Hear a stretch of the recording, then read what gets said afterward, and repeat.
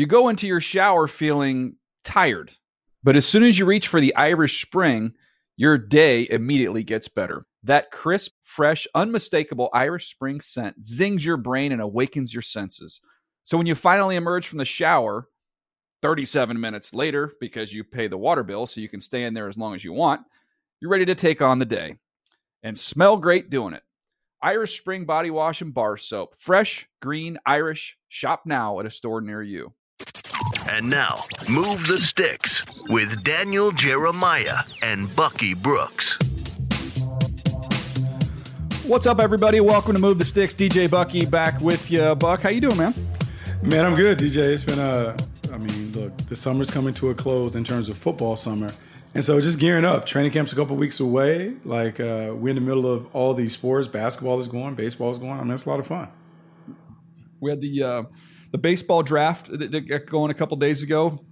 We are in day 3 today as we're recording this of the MLB draft. 20 rounds, I think, right? We go 20 rounds in baseball. I mean, I don't know. I thought they just keep picking until they stop picking. Yeah, I mean, it's a lot. But we have some crossover stuff. We want to talk about that as it relates to the NFL, some stuff we can learn. A couple interesting conversations we're going to have today I'm fired up about. Opt-outs. If you thought opt-outs were over, we're coming out of the pandemic and the restrictions have been eased and all the uncertainty we had last year. We had a number of opt-out players. As we're getting ready to kick off a college football season, is there a chance we see some more? That's an interesting conversation. So we're going to have that in a little bit. And also want to talk about what's exciting about a draft that's almost a year away is the unknown, and it's the out-of-left field candidates. And how many out-of-left field candidates do you think we'll see in a first round of next year's draft? We're gonna look back in order to look forward, so that'll be a fun conversation as well. But first of all, Buck, I'd love to get your thoughts. Did you pay any attention to the baseball draft? Did you get anything out of that? Oh, my gosh. I was all in it, DJ. All in it, fell down the rabbit hole and just watched it all. And I think what's interesting is the first time that I've actually sat there and watched an MLB draft. And to hear the scouts throw out terms when they're describing the prospects, to me, is so vastly different than the way that we evaluate and maybe project NFL prospects. I felt like when I was watching the MLB draft, hearing the scouts talk, it was so much more on technical stuff as opposed to the sheer height, weight, speed, raw athleticism, explosiveness that we tend to talk about when it comes to the NFL. And so looking at the numbers that they put out, like exit velocity, all of those things, they do talk about like the 60 time and that, but I felt like it's so much more subjective because you have scouts breaking down like hitting angle, how the hands are, those things, where I don't feel like in football we really talk about that. We spend a lot of time talking about like the athleticism, the stuff. We may dabble a little bit in technique, but it's more about the specimen, the body, what they're bringing to the table, the performance, the production, not as much about how that production was necessarily derived. Yeah, I think there is some interesting parallels. And if you look at like a pass rusher, we talk about this when we're talking about rushers every year. You have your explosive, elite, athletic trait type pass rushers, and then we have our skilled technicians. I think baseball, the skill, it's a skill sport, Yes. Kind of like hockey is a skill sport to me. So they're going to lean a little bit more towards that. There's a lot more skilled players with minimal athleticism in pro baseball than there are great athletes with minimum skill level. Yes. It's just, you're not going to hang around. In the NFL, if you're a great athlete, maybe not, big time elite skills, you can hang around and for a long time in the league. So it's rewarded. Athleticism is a little more rewarded when you get in the NFL. But I do think, obviously you're talking about 17, 18-year-old kids, high school kids versus third-year college players in the NFL draft. So you've got a more ready-made product that can come right into your professional level and play and impact it. These guys in baseball are all going to minor leagues, and some of them are going to be 4 or 5 years away before they're ready. I was talking to one of my buddies in MLB about the draft, and there was one word that he used that I thought, man, it's a great word. It's a 3-letter word that we don't ever use. I don't think I've ever heard this used in a scouting report for football, which is he said this player has now power, NOW now. So in other words, like we have to project some other things with him, like maybe it's a swing path or maybe it's whatever, his pitch selection or his pitch identification, all these different things. But like right now, that's major league power. Like it's ready to go right now. And I thought in football, maybe there are some things like he's a right now red zone threat. Like he's a right now short yardage guy. There's something, he comes in, he has a role right now. It's funny that you said that because I'm looking at a text from one of my buddies, and then he said, "Look, the major difference is MLB scouts are projecting 3 and 5 years out instead of right now. Where DJ, we're looking really. We talk about 3 years determining whether a guy can play, but we need these guys to come in right away and play. So when you talk about the right now thing, that really dovetails into it. My buddy also talked about when it comes to it. He said, like the scouting is so detailed in advance in terms of like guys go and watch a prospect. They stay in the minor leagues for like 3 or 4 days watching the guy, or they stay and watch them in college or watch them in high school 2-3 days, really dig down and try and get a feel for who they are as people. And it made me think about our days on the road.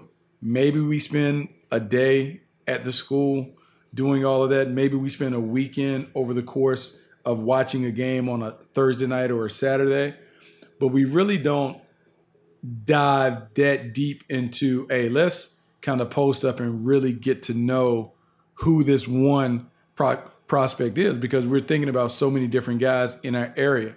And so my guy said, hey, it's kind of like a CIA level background discovery when you're trying to find these guys. Like you really want to make sure that you know what makes them tick and how they get down in and around the team and those things. And I do believe there was a time where football was like that. I don't think it's necessarily like that now. I always tell prospects, I mean, we kind of have like a 36 to 48 hour window to determine if we really, really like you, because that's really the face-to-face interaction. We don't really get a lot of that. You get the combine, the 15-minute interview. Maybe you bump into them at school at the pro day. You have dinner and those things. It used to be you would have some guys come for a private workout or whatever the visit was. But DJ, that's it. So you fly blind a lot when it comes to it. Some of that has been changed though with Zoom, where we've had more conversation. But a lot of it is you pick guys blind. You really didn't know exactly what you were bringing into the organization. Yeah, I mean, they've known these kids too since their freshman year in high school. Like they've been paying attention to those kids. They really, really monitor them and get to know them and their families starting at 14, 15 years of age, all the way up until they're seniors. And then some of these guys don't sign and go to college and spend 3 more years. So, I mean, they've been doing 8 years worth of homework on a player before they pick him. I mean, they know everything about him. So that to me is an interesting difference. Other thing I thought, I was reading some reports on some of these guys that got picked, and it was, gosh, who was the team? I can't remember which team it was talking about, but it was a first round pick.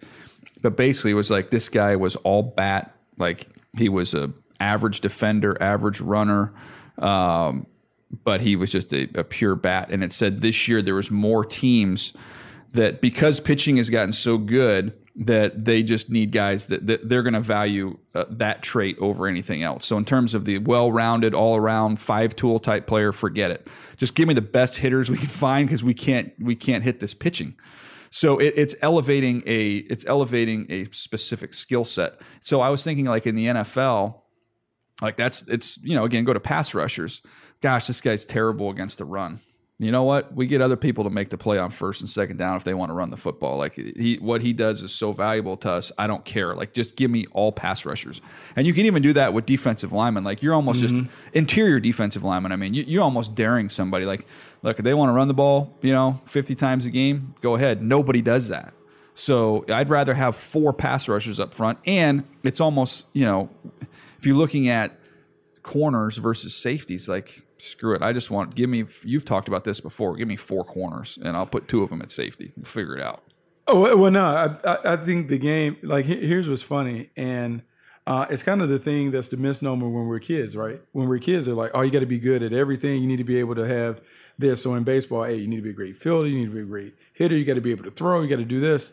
And really the game, baseball, football, whatever, is really a game of specialists. Your elite coaches and scouts have the ability to identify what you do really well and to put you in a position where you're only asked to do those things. I think football has become very much like that. You talked about pass rushers, and it used to be a time where we used to talk about guys, hey man, how do they take on the run? Do they stack and shed? Can they hold the point? But if you're a guy that I see 2-3 years where you've had 10, 12 sacks, yeah, look, he doesn't play the run well, but what we have to do is he's a situational pass rusher. So we will create a role for them to do it. And so everybody has a role. And so much of scouting is don't tell me what he can't do, tell me what he can do. And I think in baseball, they use the term plus. He's a plus this, he's a plus fielder, plus bat, plus. Now you're looking for guys in football that are similar. Hey, yeah, I don't know about all that other stuff, but here's where he can come and play, and he's maybe the best in the country at this. And so when we take him, we know we're just going to ask him to do these things, and he'll have success. So one of my close buddies, someone you know really well in the league, he uses the phrase. He talks about you remember the Three Amigos, the movie The Three Amigos? Yeah. So they're trying to figure out, the villagers trying to figure out how they're going to survive, and like how are we going to fight El Guapo? And he goes, well, what are you guys known for? What do you do? And they're like, we can sew. And like, okay, we can work with that. Like that's what's your one thing that you can do? Okay, you can sew. Like that's why.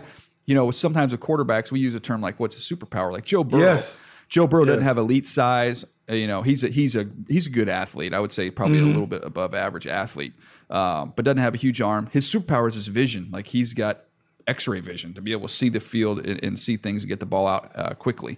But when you have a guy that doesn't necessarily have that one super trait, that one special thing, what's that one thing that separates you? Then it becomes hard. It does become hard. And DJ, I love using the superpower analogy because I think that's what we're looking for. We're looking for the blue quality. In scouting terms, we always talk about the blue quality. The blue, for those that are listening, the blue trait is like the elite trait. Like when we call a player an elite player, he is a color. He's got blue ball skills. Yeah, yeah. You can even say it with individual stuff. Yeah, and so that's what we're looking for. What are the elite traits? What are the qualities that are going to give him an opportunity to be a special player in this league? And when you're talking about the top prospects, normally they have multiple, but it's one thing that you can define like, hey, this is his superpower. That's why the conversation for most of the spring with Mac Jones was so interesting compared to him and the rest of the guys that were valued at the top. With Trey Lance, the superpower was his running ability and the size. Justin Fields, you could say, very, very similar with the arm talent. Zach Wilson, it was the platform throws and the arm talent. Trevor Lawrence, it was so many different things. When it came to Mac Jones, it was what could you identify as his superpower? Is it his IQ? Is it his ability, like with accuracy, those things? And so that's what really separates at the top of the board those guys who really have a tool belt that is full of traits and powers that allow them to be very, very, very special. Yeah, I mean, I just think it's really fascinating when you kind of look at the parallels between the two sports, and I think we can learn from other sports. It's something we always try to do here, have these discussions. What can we glean from that, and what can you pick up? You brought up an interesting point about the Angels and the Dodgers took 10 pitchers. There's been 10 rounds of the draft as we're recording this. Both organizations, all pitchers. Which, again, is another point. We used to bring this up with the Ravens, right? When the Ravens have a need, they double down. They've done it with tight ends. They've done it with linebackers. You can go all through their history. They have no problem doubling down on the same draft. Look, I love it, and I never thought about it from a baseball perspective until I heard that thing about the Angels took all college pitchers, to me, which are older, more experienced pitchers, would lead to another conversation. But to do it, so DJ, it's almost we think about pitching, the way the game is going in MLB. I mean, is the pitcher the most valuable position on the field when it comes to being able to determine whether you win or lose? In the postseason, that's it. Yeah, and so if the pitcher is viewed like that, I guess that would make him the equivalent of a quarterback. So which teams are going to continue to have the revolving door from a draft standpoint of, oh, every other year we're going to take a quarterback, and we're going to take a good quarterback high. Like I know we clutched our pearls when the Green Bay Packers took Jordan Love in the first round.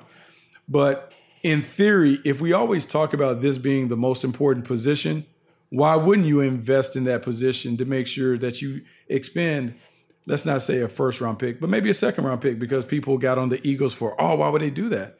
It's the most important position. You want to make sure that you not only have an A-level starter, but you want to have A-level potential in the bullpen to be able to pull up to the quarterback position. I think we should invest in the quarterback position. I think it's very, very interesting that in baseball that you're seeing some teams go all in on just trying to acquire as many pitchers as they can.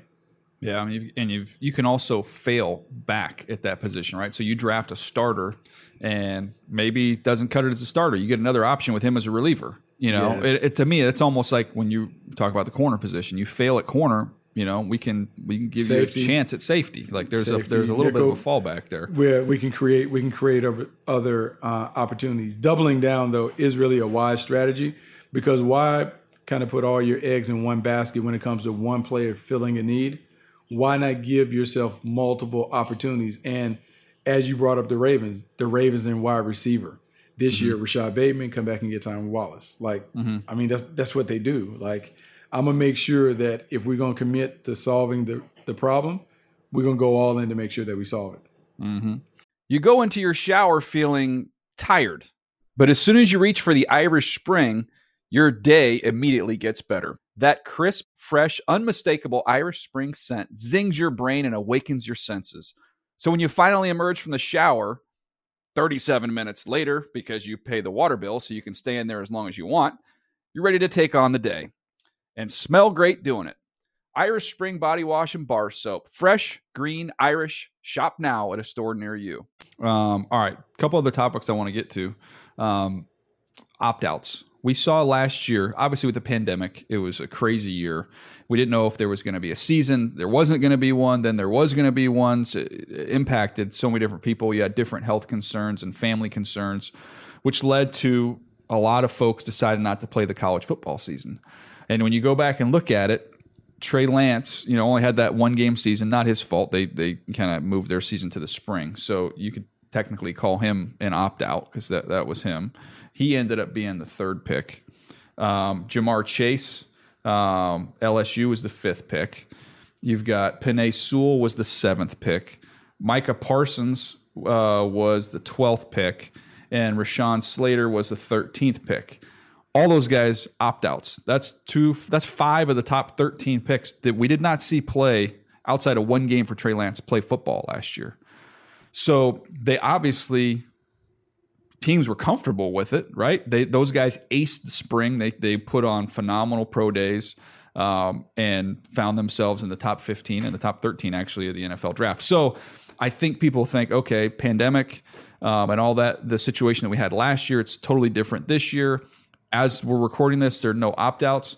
I'm not naive enough to believe that we don't have opt-outs. I would not be surprised at all if we get towards the start of training camp, which is a few weeks away, if one or two, however many of these players look at it and say, well, wait a second, I'm already viewed by the NFL as a top 10, top 20 pick. Now, there's not many of those guys that are in that conversation, but that might just have the conversation with their families and say, hey, I've got more to lose than to gain by playing. I'm not advocating that. I know you wouldn't advocate that. I hope these guys, it's a great experience, play college football, and it's great for everybody. It's great for you. It's great for your school. It's great for the NFL to get to a chance to evaluate you. But what I'm getting at, Buck, would you be shocked if over the next couple of weeks we heard about that? No, because in the last 5 years, we've seen a trend of opt-outs. Now, it wasn't necessarily due to the pandemic, but let's go all the way back when Christian McCaffrey elected to skip the bowl game. Christian McCaffrey, Leonard Fournette, they missed the bowl game because they finished the regular season. They didn't want to risk injury. And so there was a little pushback initially when those guys made those decisions. Now we have seen in the middle of the season, last year. Guys, hey, I played a couple games. I got some film. My team's no longer in contention for maybe a playoff berth. Exit stage right. And so I would not be surprised to see a handful of players opt out either before the season or sometime during the season after they believe that they solidified their status, particularly some of the top picks. If you don't have an opportunity to play in the playoff and win the national championship game, I think some people are going to say it's not worth the risk. If I'm not playing for the big shiny ring, the big ring, I don't know if it's worth it for me to go through this and put myself in harm's way when I could potentially lose out on millions of dollars being a top pick. Here's the thing I would say from a school standpoint is I would point to Alabama. I just gave you those 5 guys that ended up in the top 13. But if you look at all those Alabama guys, they all came back and played, and I think they all helped themselves, from where they ended up going in the draft. When you look at, obviously, Waddle got hurt, but still he was out there. He ends up being the 6th pick. Devontae Smith really helped himself, probably went from a late first rounder to the 10th pick to the Philadelphia Eagles. Mac Jones, obviously, he was not going to opt out. He wasn't in that type of a situation. Alex Leatherwood launched himself to the 17th pick, which is a surprise, but hey, he came back and played and ended up going way higher than anybody anticipated. And Najee went from probably a 2nd-round pick to a 1st-round pick in Najee Harris. So that would be the other side of the argument to say, hey, look, these guys all came back. They played. We won a national championship, had a great college experience. They all ended up making more money as a result. I think it will be fascinating. The 5 guys we mentioned that went in the top 13, keep an eye on how those guys play. Yeah, the opt-out guys. It didn't affect them. It didn't affect them where they got picked. But will it affect how they play this year? If they come out and all 5 of those guys ball out, watch out, Buck. Things are changing. Yeah, things will change. Here's what I do worry about, because we always talk about football being a developmental sport where the only way that you can get better is by playing. Those guys haven't played in well over a year. And so what does their football game look like? It's one thing to show up in workouts and go through bag drills and do those things, simulated hand-to-hand combat. It's another thing to play, and to play at the speed that the NFL is played at. This will be a big test. If they pass the test with flying colors, you absolutely will see other guys opt out because they say it doesn't mean anything. But if those guys don't play up to the standard, multiple guys that were opt-outs that don't play up to the standard, it will be another reason or example why scouts and evaluators will say, hey, man, you need to play. You need to keep playing, not only so we can see you more often, so you can really develop your game. Yeah, keep an eye on injuries too, right? I mean, we've seen it with Major League Baseball, went from 60 games back to 162. We've seen a ton of injuries. It's a different type of a season. So now you're going to have in the NFL, you're going to have these guys, a group of guys that didn't play at all last year. And that includes some of the other FCS kids that that didn't have a season till the spring. They ended up getting picked without a season. And you're going to have guys like the Pac-12. I think Arizona State only played like 4 games or something like that last year. So you're going to jump from 4 games to 17 games in the NFL. Like, that is a major, major difference, man. It is a major difference, and I hear you. And I mean, I'm just thinking about the tremendous jump that you have to make when you've played a full slate of college games, and how much faster the game is in training camp, and then in the first preseason game, the first regular season game, the playoffs, and the Super Bowl, how the speed and the intensity kicks up. I can't even imagine going out there having been away from it, DJ. It's almost like, I don't know when was the last time you shot hoops, but imagine it being a year or 2 since you go out there and you just jump out there and not only play pickup, but LeBron and the Space Jam 2 crew is like, DJ, come join us. And you're like, oh, okay, yeah, let me move around and kind of shake off and get that first shot. Like, that's what we're asking these guys to do, is to not only jump in, but to jump in at a higher level when you haven't been in the game for a long time. I think it'd be I won't expect any of those guys to hit the ground running, just because I think it is such a huge adjustment to just getting used to being able to be ready to play in the pro game. Yeah. Well, hopefully it ends better for them than it did for me, because I tore my Achilles when I hadn't played basketball in a while. I went out there and played, so that was the end of. But I didn't know if you made a comeback since that point. I didn't know if no, that's something you do. I didn't once. know. What's the old phrase, like, fool me once, shame on you, fool me twice, shame on me? Like, I tear one Achilles. I'm not tearing two. Like, that's a lesson learned. I got a hoop in the backyard. I get jumpers. That's it. No pickup. It's all relegated. By the way, is there anything worse than like the mid 40s-year-old dude who gets out there and is like slapping the floor and like is guarding you 94 feet? Is there anything worse than that? I mean, no, but that part used to be fun. I just miss it because, man, it you play. Are you still playing? Absolutely not. No. You used to play like at a gym with like legit dudes. Man, like I told you, my claim to fame is having to guard Stephon Marbury one time at a gym out here in LA. And Marbury is coming off of whenever he had double ankle surgery, right? And his first time back. And a guy on my team gets Marbury riled up, right? Talking to him or whatever. But yeah, now I got to pay for the sins of my father. Like I got to pay for it. And he is just, lighting it up. And I just remember being at that point like, yeah, this isn't a lot of fun.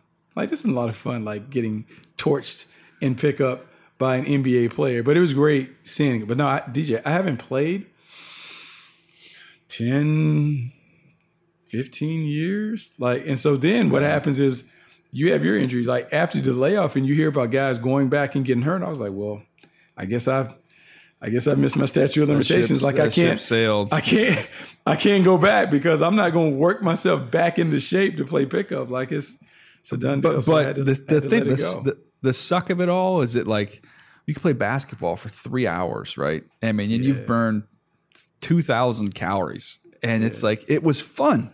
Yeah. Now we get up and run, and like I ran this morning. I got my 4 miles in, Buck. It's not fun. There's nothing fun about it. It's a check the box operation. That is it. So it's funny you talk about running. When I was in Jacksonville a couple of weeks, I hadn't run where I had like a series of lower leg injuries and stuff. I feel like the old man now, right? And so I go, I run in Jacksonville like 4 days. I run on the beach. I'm doing all this stuff. I feel great.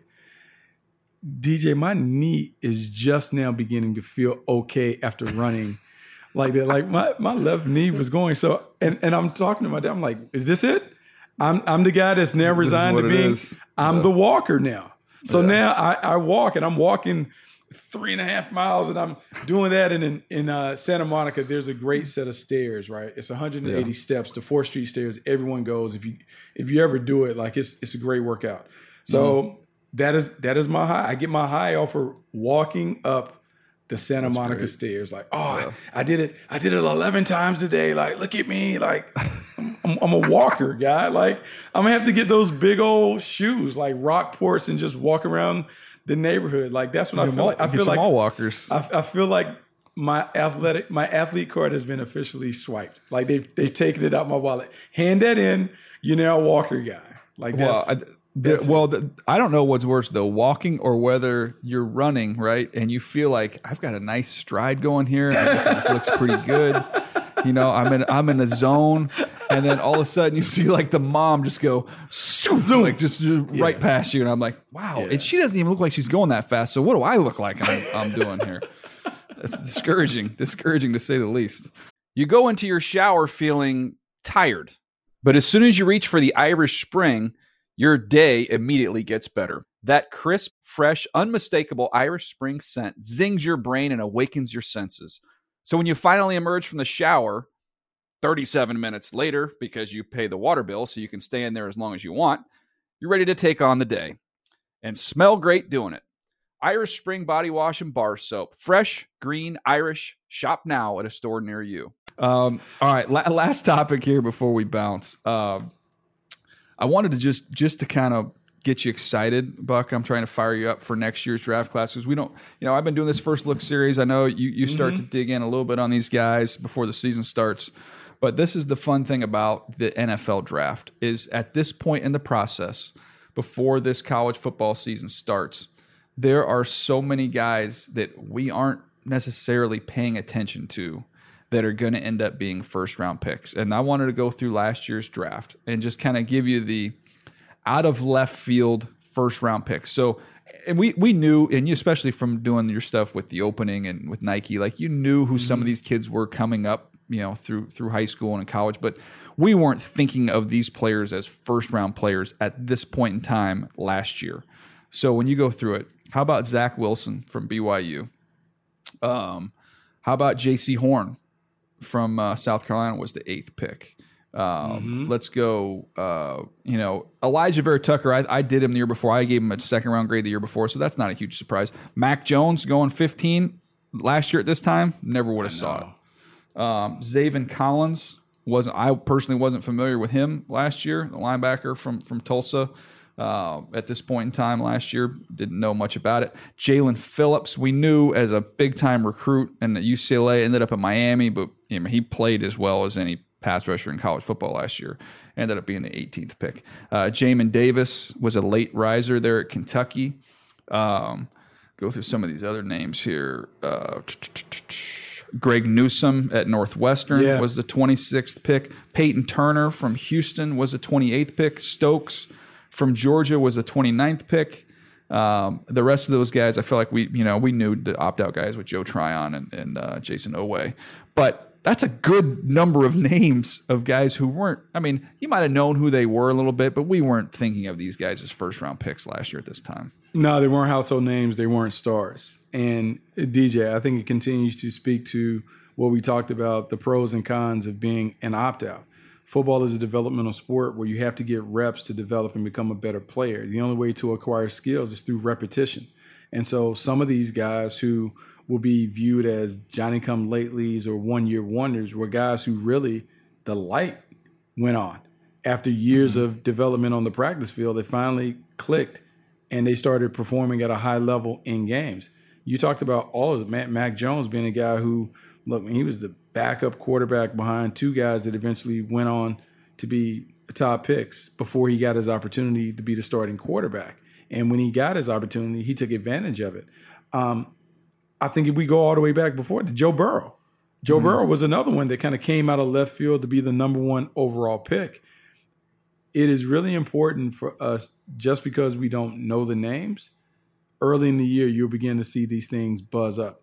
I remember, I can't remember if we texted or whatever, but one night Zach Wilson was on, maybe it was a Friday night or whatever. And I know shortly thereafter we talked about hey man, you seen the BYU kid? Yeah, he's pretty good. I don't know who he is, but he's a pretty good player. And it's getting on those things at quarterback. Right now, everyone's talking about the usual suspects, the Sam Howell, the Spencer Rattlers, Malik Willis name is in that. But there's others that are coming, right?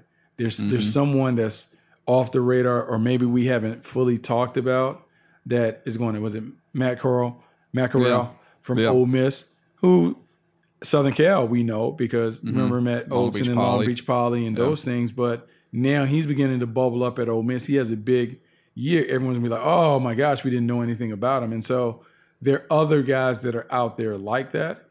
It's a matter of, in the first month of the season, trying to figure out, hey man, who are these names that we need to begin to monitor as they get going down the stretch? Because that's how it goes. That's how these guys kind of ride the magic carpet to being a number one pick out of nowhere. No doubt. That's what makes it fun. But this has been fun, man. I know it's a little bit of a shorter episode today, but hit some ground there on the draft, the parallels there between MLB and the NFL, and some good conversation there on opt-outs, as well as these guys that are kind of coming out of left field. Anything else you want to throw in here, Buck, before we bounce? No. We had a conversation. We were talking about MLB, and I was telling you, man, Khalil Watson, drafted by the Miami Marlins, played for my dad's high school team. He was a wide receiver who was really, really talented, but he was committed to go to NC State to play baseball. This guy goes early in the first 16th round. 16th pick, yeah. 16th pick, super athlete or whatever. I will say this, and this comes from watching a lot of the College World Series, watching these teams that were in it, Mississippi State, Texas, Vanderbilt, some of these other schools. The game is trending more athletic than I ever can remember. Yeah. My son is an aspiring baseball player, watching the game with him and just watching the changing dynamics. I know we spent the first part of it talking about it being a very skilled sport, but I feel like, particularly you being a Padres fan, We're seeing more of those guys kind of make the way into the sport. And I absolutely love it because I think it will change the way the game is played at the upper levels. Yeah, it's an exciting brand of baseball to watch, no doubt. So, yeah, congratulations to your dad. So, Dexter Lawrence, first-round pick in football. Now we've got a first-round pick in baseball. What else does he have left to accomplish here? Well, I don't know. He's talking about riding off into the sunset. I don't know. Like, I will say this, DJ, you know North Carolina a little bit. I'm from Raleigh. I didn't grow up in Wake Forest. Wake Forest is like a few minutes out on the outskirts of town. Wake Forest is teeny-tiny. For Wake Forest to all of a sudden have this pipeline, because Bryce Love also played. Like, I don't know what's in the water down there, but I need to go and make sure I take a couple of jugs and bring it back because it's a ton of talent coming out that. Maybe our knees will feel better if we get some of that water. That'll help us out a little bit. A little water and Chick-fil-A. A little water, a little Chick-fil-A to make it. I think I'm going to have Chick-fil-A for lunch, speaking of which.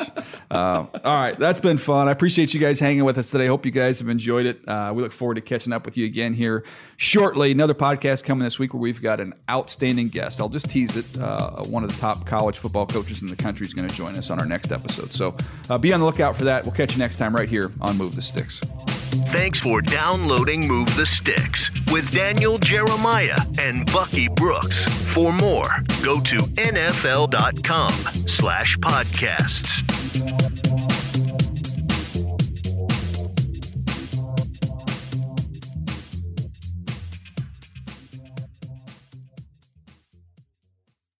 You go into your shower feeling tired, but as soon as you reach for the Irish Spring, your day immediately gets better. That crisp, fresh, unmistakable Irish Spring scent zings your brain and awakens your senses. So when you finally emerge from the shower, 37 minutes later, because you pay the water bill so you can stay in there as long as you want, you're ready to take on the day. And smell great doing it. Irish Spring Body Wash and Bar Soap. Fresh, green, Irish. Shop now at a store near you.